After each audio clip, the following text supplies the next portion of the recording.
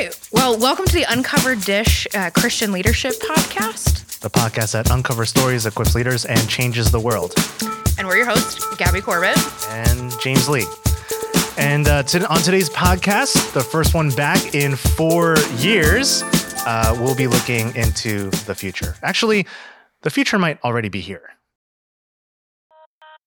So on November 30th, 2022, OpenAI launched ChatGPT 3.5 completely free to the public. And GPT, for those of you who don't know, stands for Generative Pre-trained Transformer, meaning that it generates original content after being pre-trained with all of the data on the internet up until the end of 2021, making it one of the most powerful AI tools available.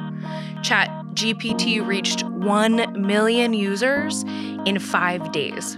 Just for some context, Netflix took 41 months to do that, Twitter took 2 years, and Facebook 10 months. This one took 5 days. And at the end of January 2023, they've already reached 100 million users. So in today's episode, ChatGPT, AI tools, what are they exactly? What are the ethical considerations surrounding the integration of these technologies, and how might we use these tools in our ministry context in the church? So our guest today is Dr. Kate Ott, the Jerry and Mary Joy Stead Professor of Christian Social Ethics at Garrett Theological Evangelical Seminary, and the author of books like Sex, Tech, and Faith Ethics in a Digital Age, and Christian Ethics for a Digital Society. Kate, we're so glad that you're with us today.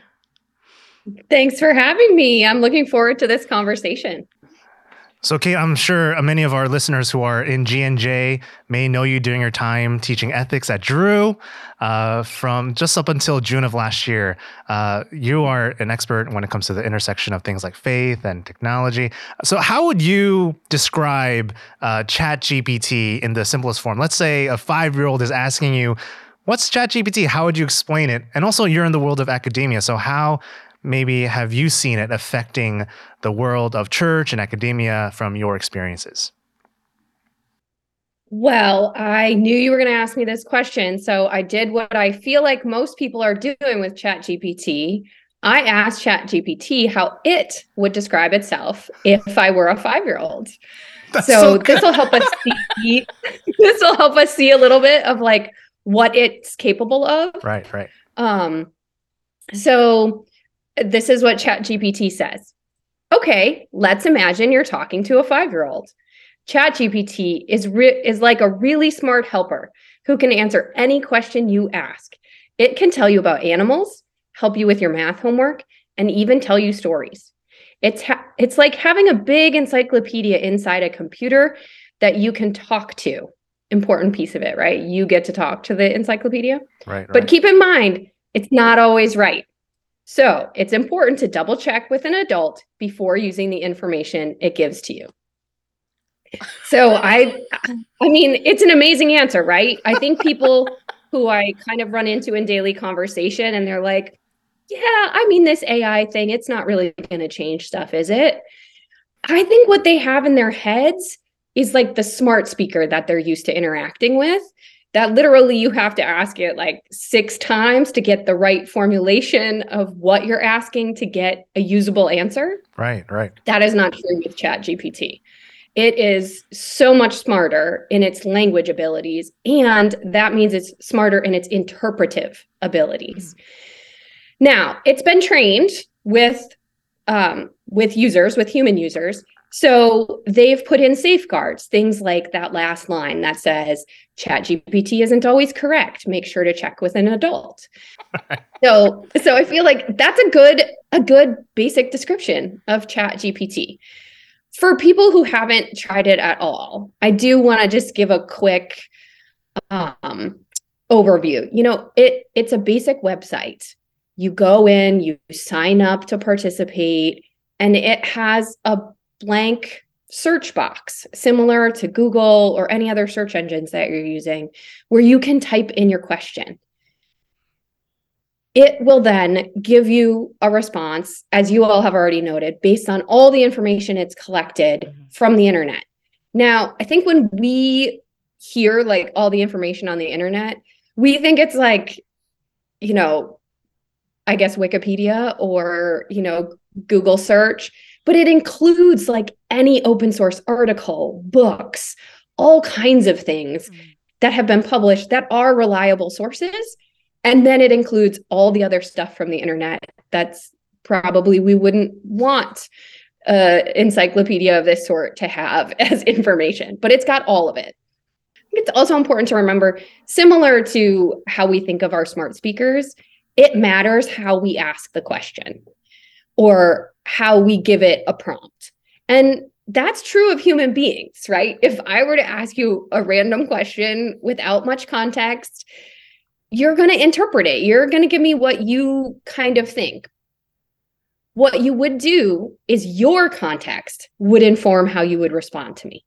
And in human interactions, we're aware of that because we're usually looking at the physical form of the context that's responding to us. Right. That's so good. When humans use ChatGPT, I do think we default to thinking it's like this objective encyclopedia.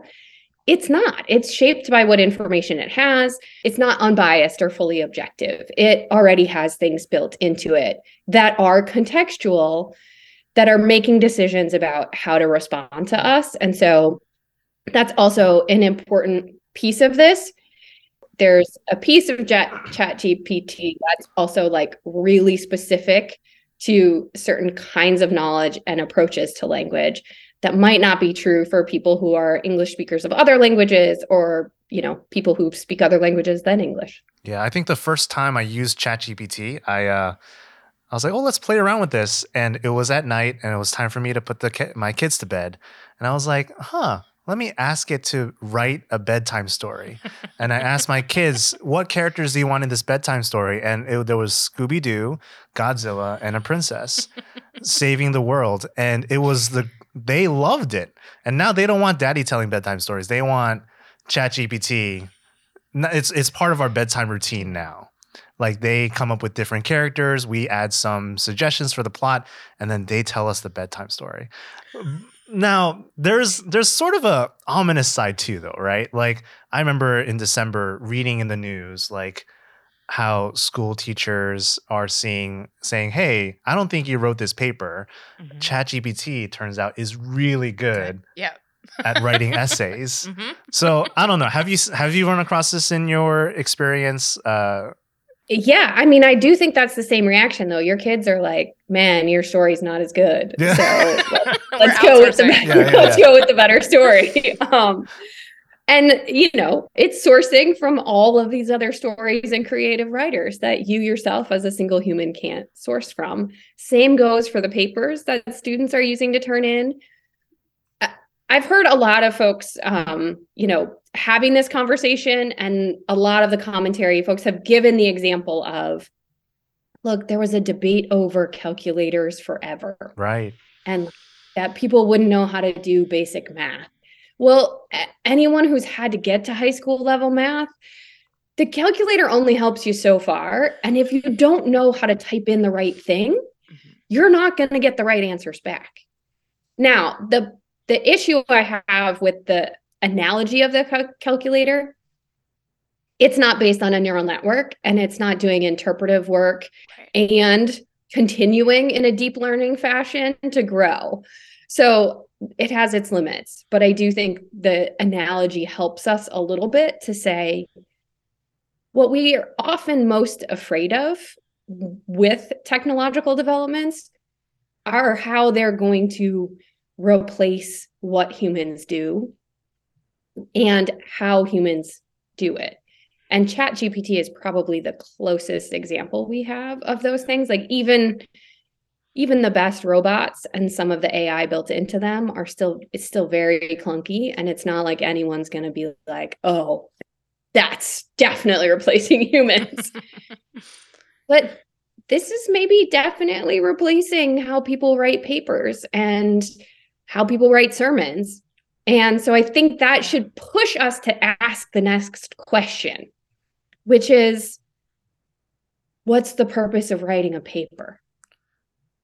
Right. How good, like, I Right. mean, you already know from some of the classes you've been in with me, that's not my primary mode of what I want people to produce. I want people to produce creative projects where they've critically mashed the information together and repurposed it in a new use. Now, you could say, okay, well, Dr. Ott, you give that assignment then, and you're supposed to combine like childish theologies with ethical deliberations. Taking me back to school here. Story, I know, sorry. The story of the feeding the 5,000 and create a storybook.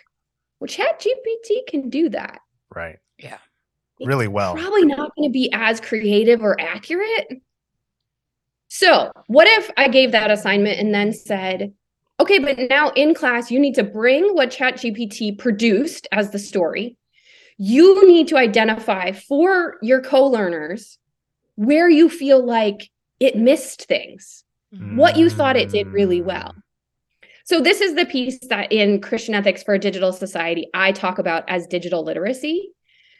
We often reduce our general idea of literacy, but definitely digital literacy to like how something works, instead of recognizing that it includes how it changes who we are, how we form relationships, how we think anew and differently about information, how it switches how we do things in the world. So literacy is actually this really complex social and cultural interaction that oftentimes has to do with language, but can also have to do with digital tools. And I really think ChatGPT has opened up the conversation to push us to say, what new forms of literacy are we going to need in order to, if it's really important to us to recognize the difference between something I produced and something ChatGPT produced. Yeah. So taking an ethical framework or helping us to kind of understand all of those really incredible new ways that you're even pushing my brain to kind of think differently about ChatGPT and AI in general, how do we sort of begin to develop a framework for pastors and ministry leaders to be able to use this well in a way that's going to not completely replace, some of the work that we do and also allow for our own interpretation, right? So like, how do you kind of see us building an ethical framework around this in ministry? So I'm big on the fact that I think in general, the way Christians have approached ethics is out of a rules-based framework. Right. Yeah.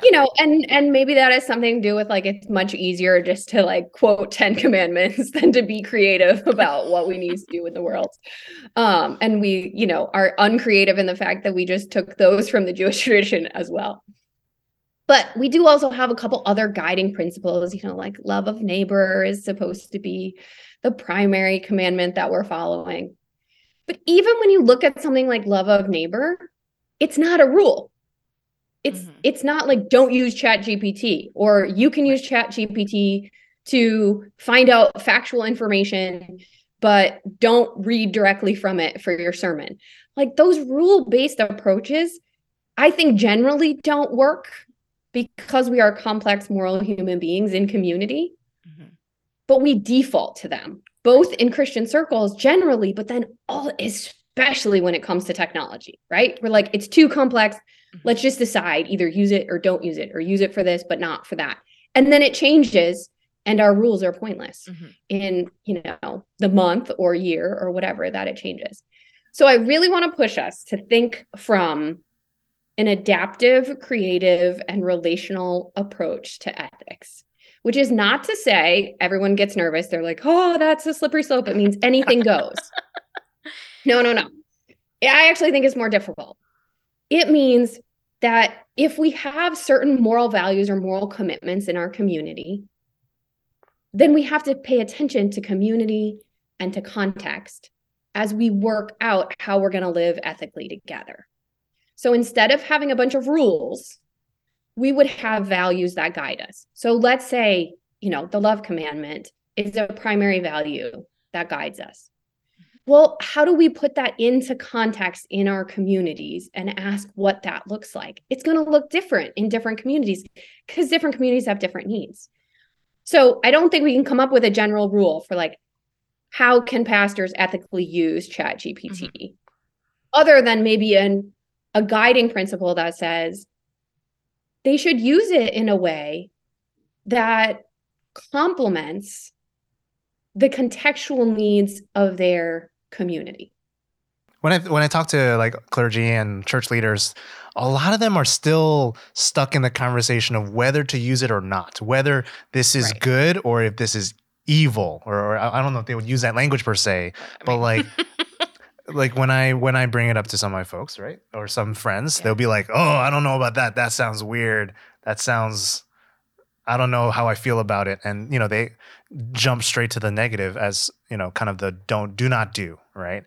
So I think a lot of folks are even wrestling in that area. So let's see what ChatGPT says pastors should do, because I mean, why not ask it if it's smart enough to give us an answer? Did you ask ChatGPT what pastors should do? Yeah. So how can ChatGPT help pastors? That was one thing I asked it. Okay. Let's hear it. So ChatGPT can definitely assist pastors in many ways. Here are a few examples. Sermon preparation. No, remember, it said sermon preparation. It didn't say write your sermon for you. Mm-hmm. So it's already but it can, built though. It can, but just because it can doesn't mean it should. Right, exactly. It can write a sermon for you, though, by the way. I mean, anyhow. So it's been adapted through user interaction. It doesn't say it's already got ethical values built in. It doesn't say use it to write your sermon. It says sermon preparation. Mm-hmm. And there it says you should use ChatGPT for biblical research, provide insights and background information to enhance your sermons. So it also, you got to come up with your own ideas to start with, though perhaps you could put in a text and ask it for ideas. It could help with counseling. And you wonder, how is this AI going to help with counseling? Well, it could provide biblical guidance. I just want to admit that made me a little nervous because I thought, I'm not sure all traditions or all people seeking pastoral care are going to best be helped by biblical reference or guidance. But it can also support individuals seeking pastoral care and counseling to find individuals, but also find additional resources. So it expanded it a little bit there. It can also help, which I think most pastors are interested in, with administrative tasks. Yes. It can help with scheduling, email management, and basic research. Yep. Those are all good things, right? And those are all things that we already have AI to help with. I mean, if you think your calendar system is not AI, it is. Right. If you think the Google search box, when you type in extra commentaries for this passage, that's already AI helping you. This is just doing the interpretation for you. So should you maybe be skeptical or bring a little bit deeper lens of analysis to what it finds for you? Yes. Okay, but then this is the ethics built in again. Please note, while ChatGPT is trained on a large corpus of text and can provide information and support, it is not a substitute for human interaction and pastoral care. Pastors are unique individuals with the training and gifts necessary to provide the spiritual and emotional support that individuals need. I mean, that's what ChatGPT told me. Right. Yeah, I love that it always comes with a little caveat at the end, right? A little disclaimer. ChatGPT is pretty good about writing its own disclaimers. Which is important. I mean, please don't sit there in a counseling session and type into ChatGPT, what do I do with this situation? At a certain point, you should know. Yeah. Right. I do want to say the Iliff School of Theology, which is in Denver, the seminary there, has an AI institute. Their current director is working on his name is Philip Butler. Philip Butler is creating this AI called Seeker. And it's an application that you can use that you kind of type in. It helps you map your feelings, what's going on for you. And it interacts with language and kind of visual images that are specifically related to Black US culture in a way that might hold the context of the user in a different way. Yeah. Or, for me, say as a white user, disrupt my context and my assumptions in a way that something like ChatGPT is probably reinforcing the kind of latent whiteness and news-ish reporter speak and language that happens online. So that's like a different example, but it's also to say that, you know, I think human beings are really important in terms of relationality, but that doesn't mean that humans don't have good relationships with technology or AI in a way that can support them both through their mental health and maybe even through spiritual care. Yeah, when I first encountered ChatGPT and was spending a lot of time, maybe too many hours into the night, just playing around, it felt like I was talking to my white friend. Does that make sense? Like, I felt that. I was like, this does sound, I mean, I understand where sort of the data where it's pulling from, but inevitably if, you know, we live in a country that is majority white, right? I just thought, I started picturing a friend of mine that is white. I'm like, oh, it feels like I'm talking to this friend who's very smart too. So I was like, yeah. So, but it's interesting you bring up these other AI tools that is also disrupting that as well. Are there any other things to consider as we start thinking about, you know, using these tools in our contexts? Especially for pastors and in ministry, I think it's extremely important to continue to remember or remind ourselves or learn in the first place. I'm not sure where everyone's starting point is, that technology is not just a tool. It shapes us as much as we shape it. So the examples we've given where, you know, like for example, when it gave me that answer on how ChatGPT can help pastors, I also asked it, how would Christians use ChatGPT? Well, it has an inherent bias around scripture as sort of primary authoritative response, which is true for most Christians, but it kind of goes to that first in all of its responses. So I was able to give it feedback and say, you know, this isn't true for all Christians, or, you know, what does biblical guidance actually mean? How do people interpret that? So it's always interactional. But if we don't pay attention to that piece of it, we're letting the tech shape us and not engaging the way that those changes are affecting us, affecting our relationships, affecting our communities. And so if I could encourage pastors or ministry teams to do anything, it would be to not argue over the, you know, inherent goodness or evilness or bias or whatever about any of these forms of technology. It would be to ask a different question. How are people using this? How does it reshape the way we interact with one another? And then you can start to bring the values questions into that and do the ethical work, right? Because I think the other questions are about rules, right? They're about good and bad, yes and no's, that we can't really categorize technology into anymore. But the other way of asking the question is really about moral formation. And if we want to critically engage technologies and, you know, really actually do the work I think pastors are called to, which is formation of communities and changing the world, we have to ask how questions rather than why or what questions. So can you share some examples of ChatGPT and other AI tools, how they've been used in ministry or nonprofits in the past, and what we can learn from there? Right? So where have they been used before, and how can we sort of begin to creatively imagine what we might use them for in the future? So I mean, ChatGPT, even in the answers it gave us, I do think people are going to use it for things like, you know, sermon writing. Hopefully they'll give ChatGPT some credit when they do that. You know, when you tell a story in your sermon, when you're like, hey, so-and-so, you know, I was having this conversation and it sparked this theological insight. It's okay to say ChatGPT sparked a theological insight for you. Maybe that helps people in the pews say, oh, okay, I should think about this when I'm using it. Like, this should be a creative act. There are all kinds of other forms of artificial intelligence that we've already named, right? Like the ways most of our computer systems work the ways in which we create, communications formats in our faith communities.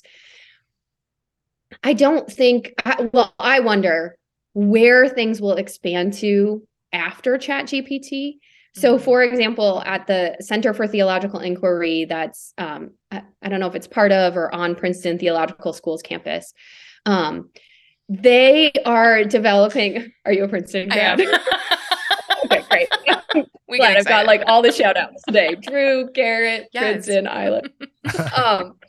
So they have a program where they're trying to work with faith communities to increase the inclusion of folks with various kinds of disabilities.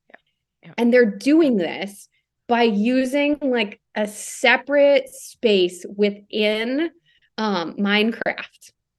So they've like kind of designed their own space, Minecraft world, where folks from congregations can go in, religious leaders, lay people, families, kids, everybody. So it's a little more inclusive in terms of engagement than I think maybe ChatGPT is. It's a really like one-to-one kind of correspondence. Right. Whereas this video game is using AI and machine learning, but you're embodied in kind of a different way, and it's relational and interactive.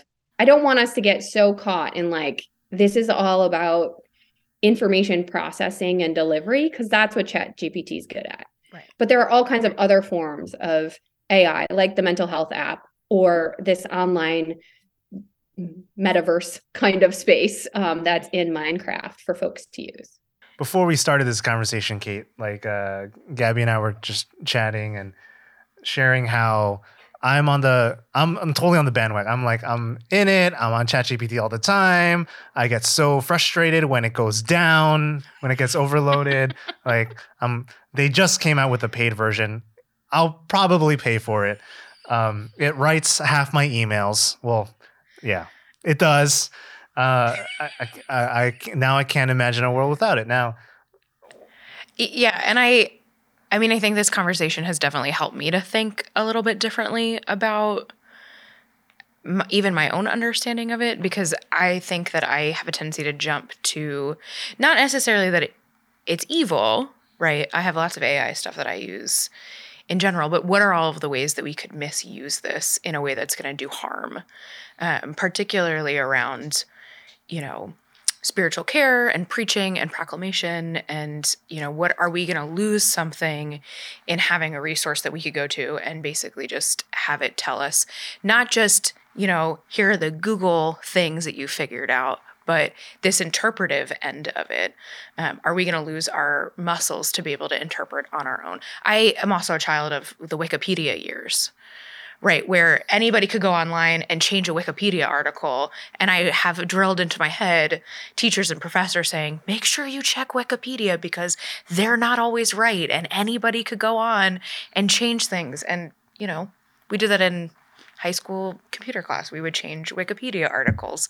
I will admit, I was one of those people who did it themselves. Right. So I think I have a little bit more caution in how we use this well, without losing some of the stuff that we as individuals get to do. I mean, there's one way to look at it to say, okay, if it helps write things like emails, maybe it gives pastors more time in their like way overscheduled lives to actually do those kinds of more interpretive, community-based type of things.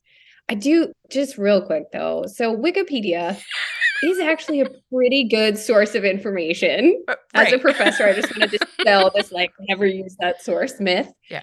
But why? It is because it's community sourced. Right. So I'm constantly trying to remind people that there's not this huge divide between something that's digital and something that's not. Right. Like the encyclopedias you had, that I had, Encyclopedia Britannica, right? Mm-hmm. With all the volumes in my classroom. And Carta. Who were those written by? Yeah. Right. Who were those written by? How did they tell history? Yeah. Who did they choose to highlight in those?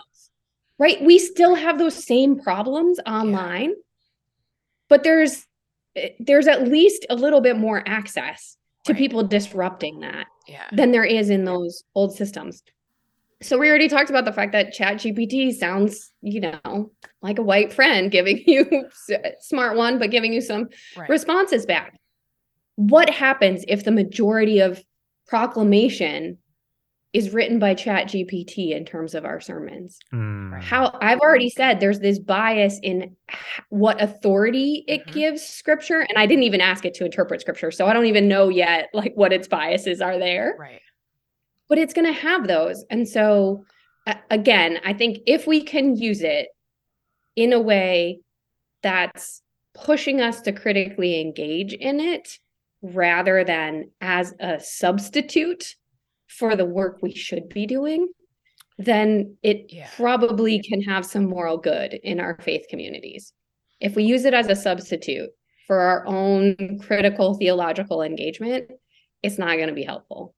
Yeah. Regardless, it is going to push the question that I think we've had a really hard time in Christian communities figuring out and doing well historically at, which is, what does it mean to be human? And if we already have a bias that being human means you have some sort of preference, goodness, giftedness, it's really important that we continue to get better at either maybe leaving that whole question behind or saying, actually, no, we really seriously need to think through that historically and the ways in which we have severely damaged communities and wiped entire communities out because of Christian colonial movements of who counts as that human ordained by God. And if AI can do most of the things that we used to say are the primary characteristics that set humans apart, what does that do to our answer of that theological question? Right. Mm-hmm. Amen. Yeah. That's so good. Kate, do you have any last comments, any burning answers to questions we should have asked and didn't ask? No, this has been amazing. And even just like prompting me has, I've started to use ChatGPT differently because of this conversation. Yeah. And so I think that for me is the primary ethical takeaway, which is our engagement with digital technology, because of how smart it's getting, should be much more about discernment than information. Yeah. Nailed it. Yeah. Gabs, you think you'll be using ChatGPT now? I might. Yeah, I'm going to train it to answer my emails. I'm going to be like you. No, but I think you're right. Freeing up some space to do some of the deeper work is really important. So, this conversation has also pushed me to think differently about how we use it well. So, yeah, I like it. All definitely. Right. Okay, we have one last question we ask all of our guests. We are the Uncovered Dish podcast. If you could have one dish for the rest of your life, breakfast, lunch, and dinner, what would that one dish be? Yeah, breakfast, lunch, and dinner?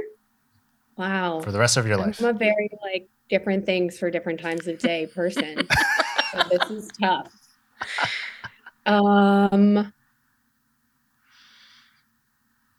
Wish I had this question ahead of time. Well, curveball. I'm going to go, don't hold me to this. It's going to change next week. But this week, I'm going to go with veggie pizza. I feel like I'm vegetarian. Mm-hmm. I feel like that gets all the vegetables. Yes. It gets cheese, which I love. And it gets you a good starch. And you can eat it hot, cold. There's multiple. Wait, you guys actually have veggie pizza there? This is my lunch. I mean, this is yours, Kate, just for you. Just for you. We know. The AI printed it out just now. I knew we had a special connection. This is literally my lunch. So there you go. Veggie pizza. And that's how we wrap this all up. It's veggie pizza. Veggie pizza. That's what brings us all together. Big thank you again to our guest, Dr. Kate Ott. Be sure to check out her latest book, Sex, Tech, and Faith, Ethics in the Digital Age. And you can find her books, more of her writing, more about her on her website, Kate Ott, that's KATEOTT.org, kateott.org.